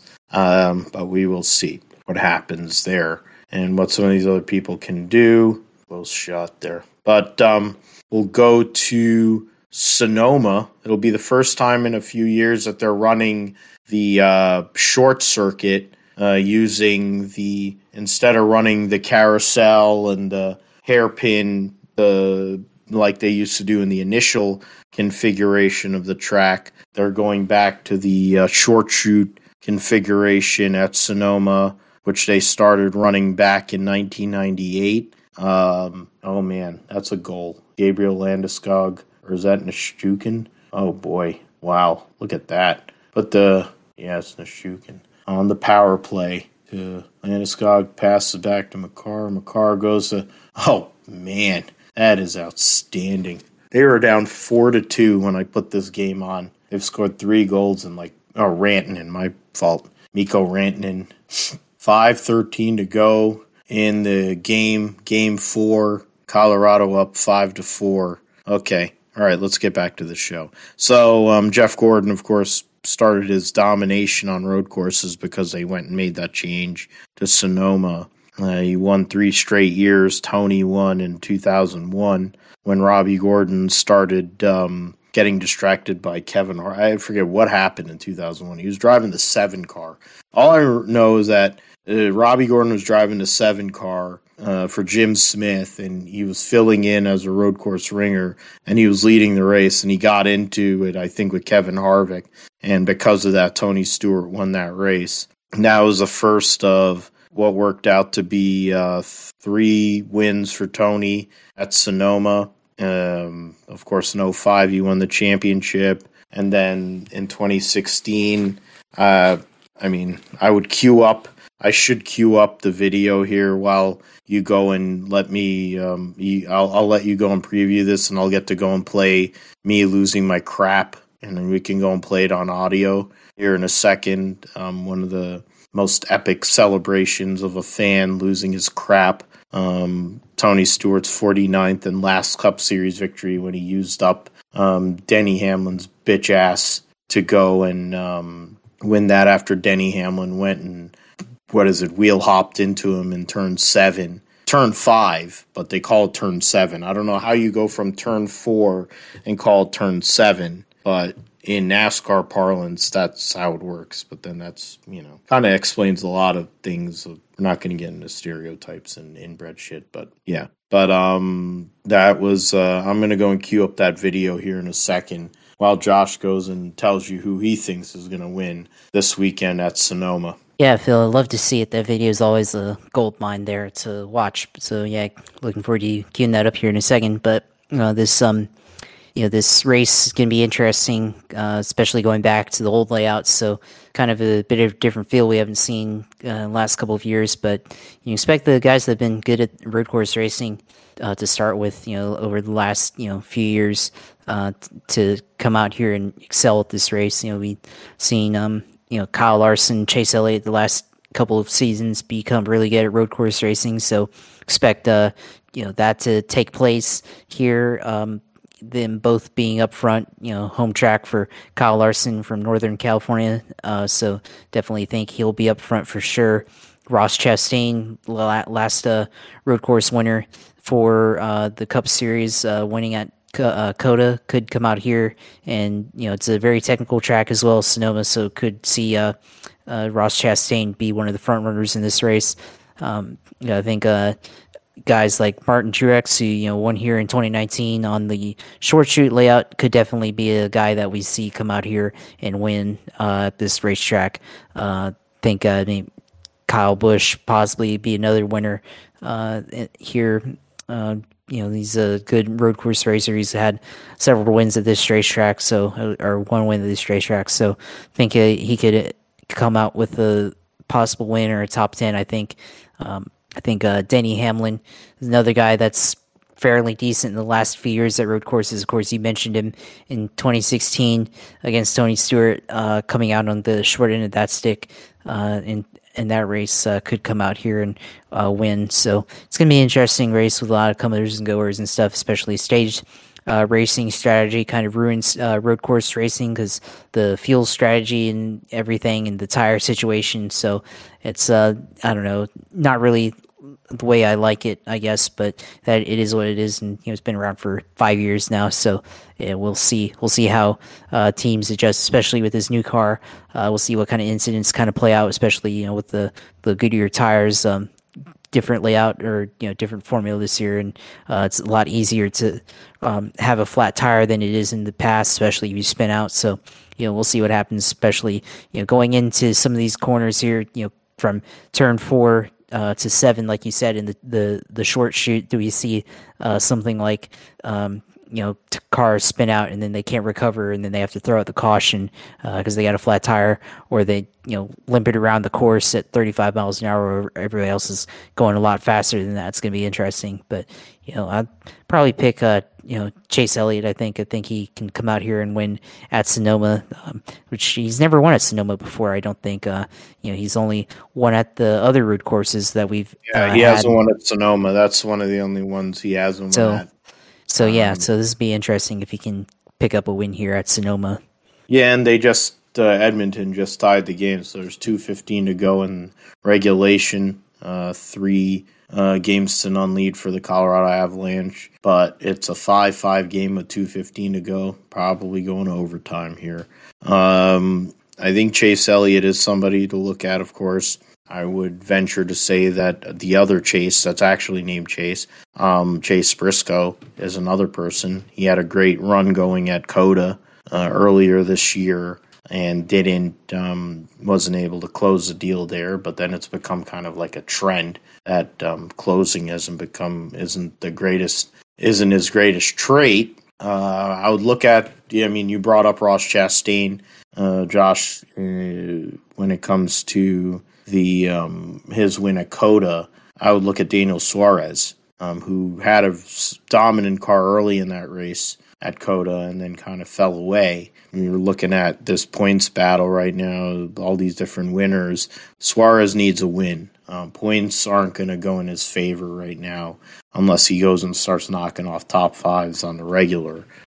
But if he can get stage points and top 5s, maybe, but you get a win, you put yourself in. So I'm going to go out. I'm going to go and say, I'm not going to do the homer pick. I'm not going to pick Briscoe. I'm not going to pick Harvick because he hasn't really done a whole lot in road courses in a while.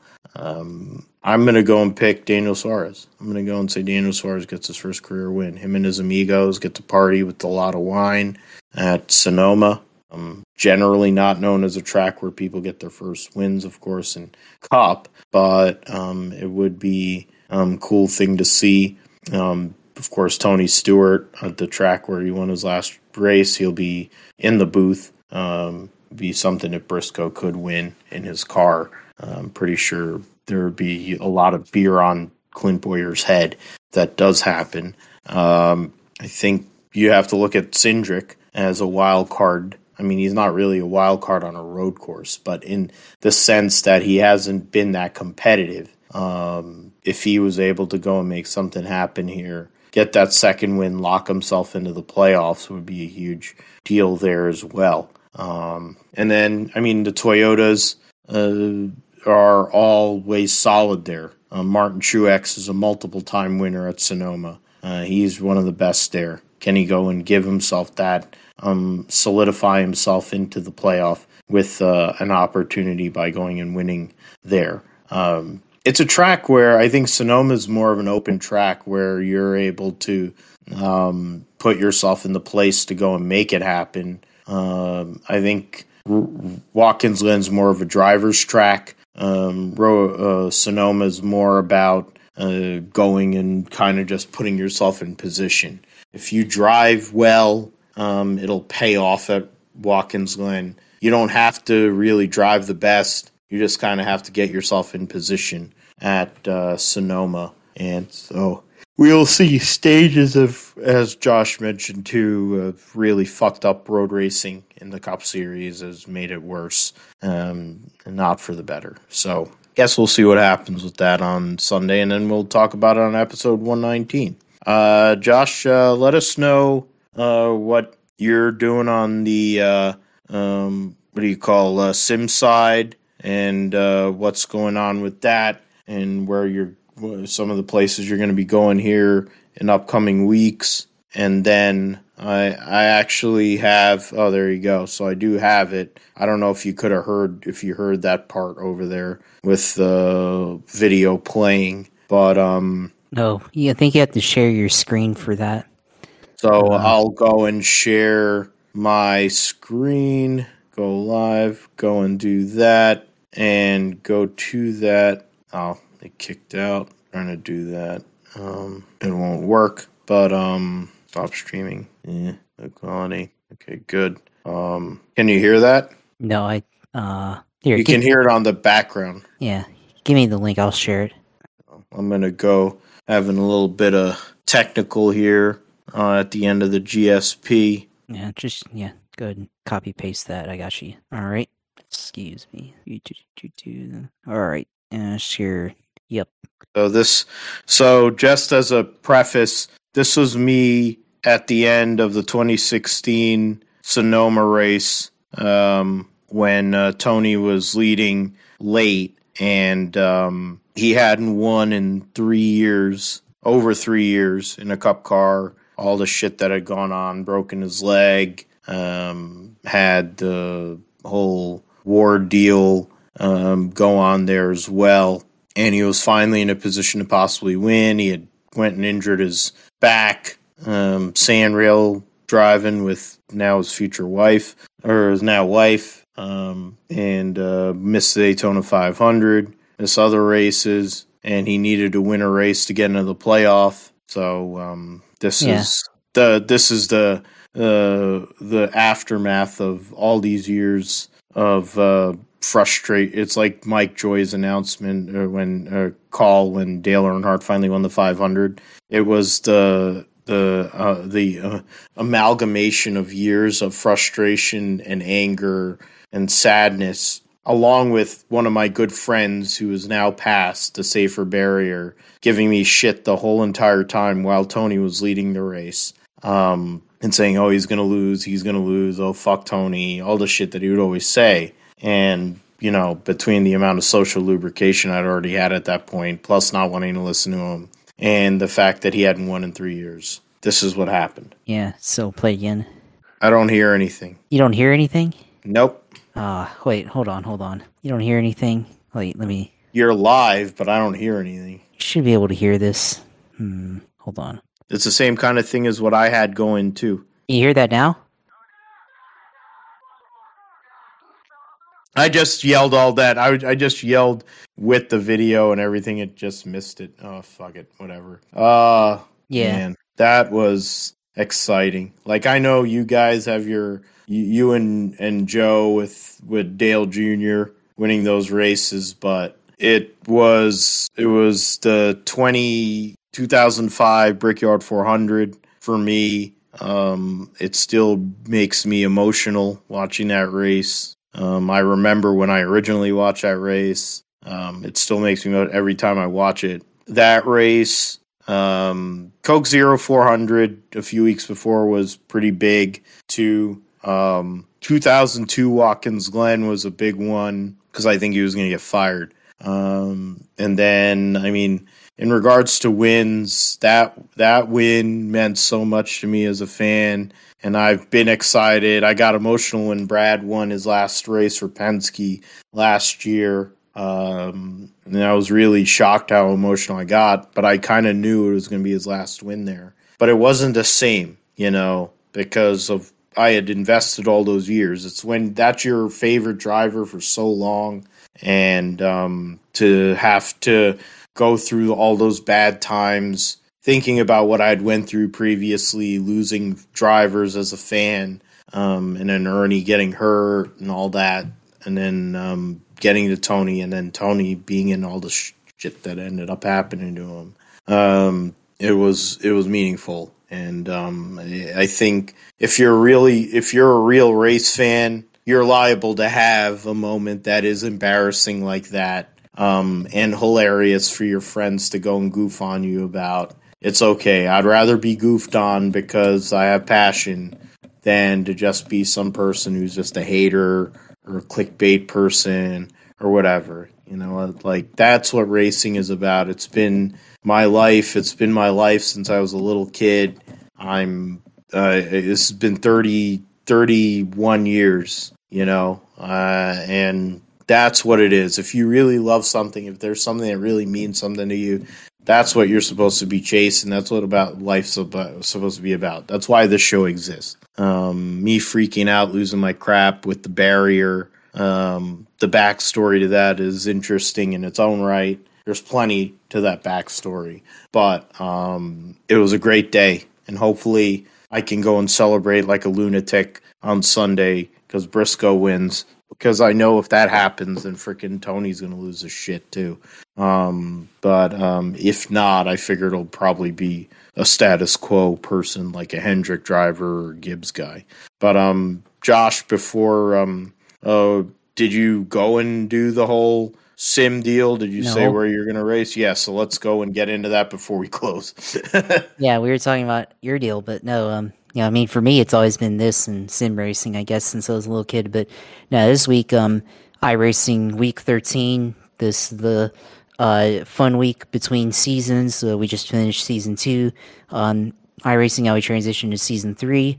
So there'll be a whole bunch of new racetracks and stuff and content, which they just released the GT3 and the Mercedes AMG GT3 and the GT4. So it should be interesting road course car for the GT4 class. And they released a Fuji Speedway and Sandown circuit from Japan and Australia. So it should be interesting there. And you'll break down those tracks with the new GT4 Mercedes. So should be a lot of fun if you want to get those contents on iRacing. They've got some of the other tracks. Oh yeah, there's a new Radical SR10, which that's one of the other road racing cars that they have on that racetrack or on the server and everything. So it's gonna be interesting stuff for new content and some of the other series that races in the week 13 ridiculousness with Lotus 79, Stock Car Brazil, and then the Mazda MX-5. So it's going to be a lot of class overlapping things between 3 completely different classes of race car. It sounds like dinner with racers. Yes, that's what it sounds like. The sporting code still applies, but you're not going to lose any safety or iRating. So kind of have fun or whatever, as long as you don't do anything intentional. No intentional wrecking, stuff like that. So, out of curiosity, if you were to race in that race, which one would you choose? Probably just do the Miata, because most people own the Miata, and that's probably the one I would do. I don't have Stock Car Brazil, and Lotus. I've never raced on the Lotus 79, so I probably just stick to the one I know. But yeah, it's a lot of fun, especially because you're going to be the slow one, and people have to go around you. I was thinking to me, the 79, it's one of the greatest Formula One cars ever. Mario Andretti's World Championship winning car, if you have it, of course. If you don't have it, that's a whole different thing. But then when it comes to the Miatas, a spec Miata class, at least it's a drafting battle. You're having to just stay in position and wait for all the nonsense to happen late. It's kind of super speedway racing on steroids because there's 30 of you all in one spot, really. And you're not going to go away that easy. You're really only going to be taken out by the Brazil stock cars, which basically are made out of balsa wood. When they hit the wall, it's not pretty, which is amazing to me that Tony Kanaan, his wife, allows him to go and drive them, but that's beside the point. But yeah, so check Josh out on his stream, which is on Twitch. So where can we see your Twitch stream there, Josh? Yeah, of course. Go on twitch.tv/UCLO2. Go watch my racing on there. Still got all my content. Still the Indy 500. Still got that up there. So go ahead and check that out and see how I did, which I won. So you can see how that happened and everything, and all feature content be on there, of course. Yeah, and somebody freaking out and losing their voice and going nuts. Yeah, he did that too. So everyone wants to judge people. Yeah, no, we both are passionate about racing. He's done it behind the wheel. I've done it behind the wheel too, but not at that level. I've done it with a lot of social lubrication, and I've done it in other areas. So the fact of the matter is, we're two friends that have passion for motorsports. That's why the GSP is the place you want to be. Yeah, so of course that's on the menu this weekend, of course, for racing, or this week for racing. Of course, real life, I may do some, I don't know, I was thinking about maybe doing some go-karting this weekend in Orlando or something, going to Orlando Kart Center or K1 Speed, both pretty good places to go out and go run karting. So maybe on Friday or something like that, I don't know, or Saturday, do some karting if I have some time. Not sure exactly what my weekend plans are yet, but if I'm totally free, I'll probably do some of that, maybe. We'll see. So go there, or I don't know. I don't have any video camera or anything like that, so you wouldn't be able to see it, although K1 Speed does provide, if you want, they do provide video camera that they can tape your races. They have like a GoPro or something to give you to attach on your helmet, and then you race, or you do your race thing, and then I think they send you the video clip of your race if you want it there. But got that, and then the rest of the stuff, with Twitch, and I already said Twitch and everything, so the social stuff, Twitter, JP Huffine, go there, follow, and watch, follow, and see what I have to say about racing and all this stuff about other things like sports, like football, UFC, baseball, whatever, basketball, NBA finals this week, next week, NHL finals this week, next week. So we'll see what happens. Phillips are rooting for Colorado Avalanche. I would like to see the Tampa Bay Lightning. Yeah, why not keep going for the three-peat? They've gone 2-time defending champions in Stanley Cup, so let's go for 3 in a row. Why not? Haven't really been into hockey that much, but why not? Let's hop onto the bandwagon. I don't know. We'll see. But yeah, that's I guess what I'm into right now. And of course, again, JP Huffine, Twitter, Twitch TV/UCO2, and then of course the YouTube, where this will be on later this week. Gripshare Podcast YouTube. Go look up that and talk about, or watch us talk about all the racing stuff, and our interviews that we had with Joe and Spencer Neff a couple weeks ago for the 500 in Monaco and 600, and then you can go and watch all that stuff. We'll post the video of this, and you can watch our latest edition and all the other good content that we have on our video page. So yeah, go subscribe, like, comment on all our videos. Yeah, and you mentioned Tampa Bay going for a three-peat, and then they're going against the New York Rangers. One of our guys in our fantasy football league, one of my boys, Manny, he's a New York Rangers fan. So he's looking for the Rangers. We've been joking around for a long time because he's a Rangers fan. I'm an Avalanche fan. It'd be something if there was a Rangers-Avalanche Cup final. So there is a possibility of that. They are in overtime here in Game 4. Just started. Stick just fell out. Cale Makar just got slashed, it looks like. It's not good. But he's on the bench. Okay. He's okay. So we'll see about that.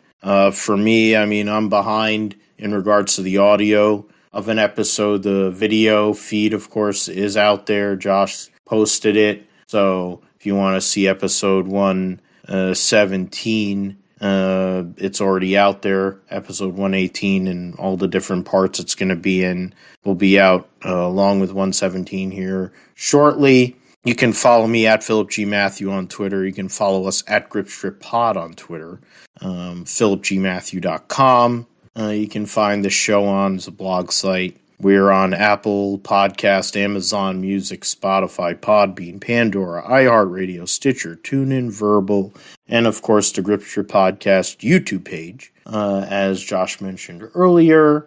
And we're in the Stanley Cup Finals. Holy Mother of God! Wow. With that, congratulations. And the Grip Strip Podcast with the Colorado Avalanche for the first time in 21 years. They're doing a review, though. They're doing a review. We'll let you know what said review states here. I mean, I kind of want to hold on here because it hit him in the head. Oh, no, that's a goal. It's a good goal. That is a good goal. It's over. The freaking Colorado Avalanche they came back from 4-2 down, letting in, Cale Makar with the send after getting sent off, went and hit Lentonen, deflected. Oh, man, that is sexy. Oh, man. They win over? They won over the Edmonton Oilers in a 4-game sweep. All right. Oh, man. So, Colorado Avalanche, first time in 21 years, are going to the Stanley Cup Finals. I was in high school.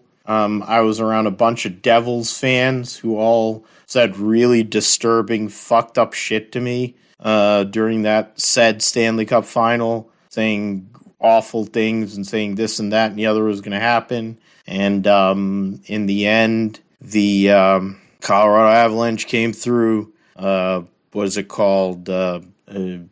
Ray Bourque in his final games of his legendary, illustrious career, won a Stanley Cup in his final series and was able to retire as a Stanley Cup champion. And in this case, the Colorado Avalanche, after being down 4-2 in this game, have now won 6-5, 4-game sweep, and they're on to the Stanley Cup Finals for the first time in 21 years. Joe Sakic, who is the GM and the president of the club, now was the captain when they won the Stanley Cup the last time in 2001.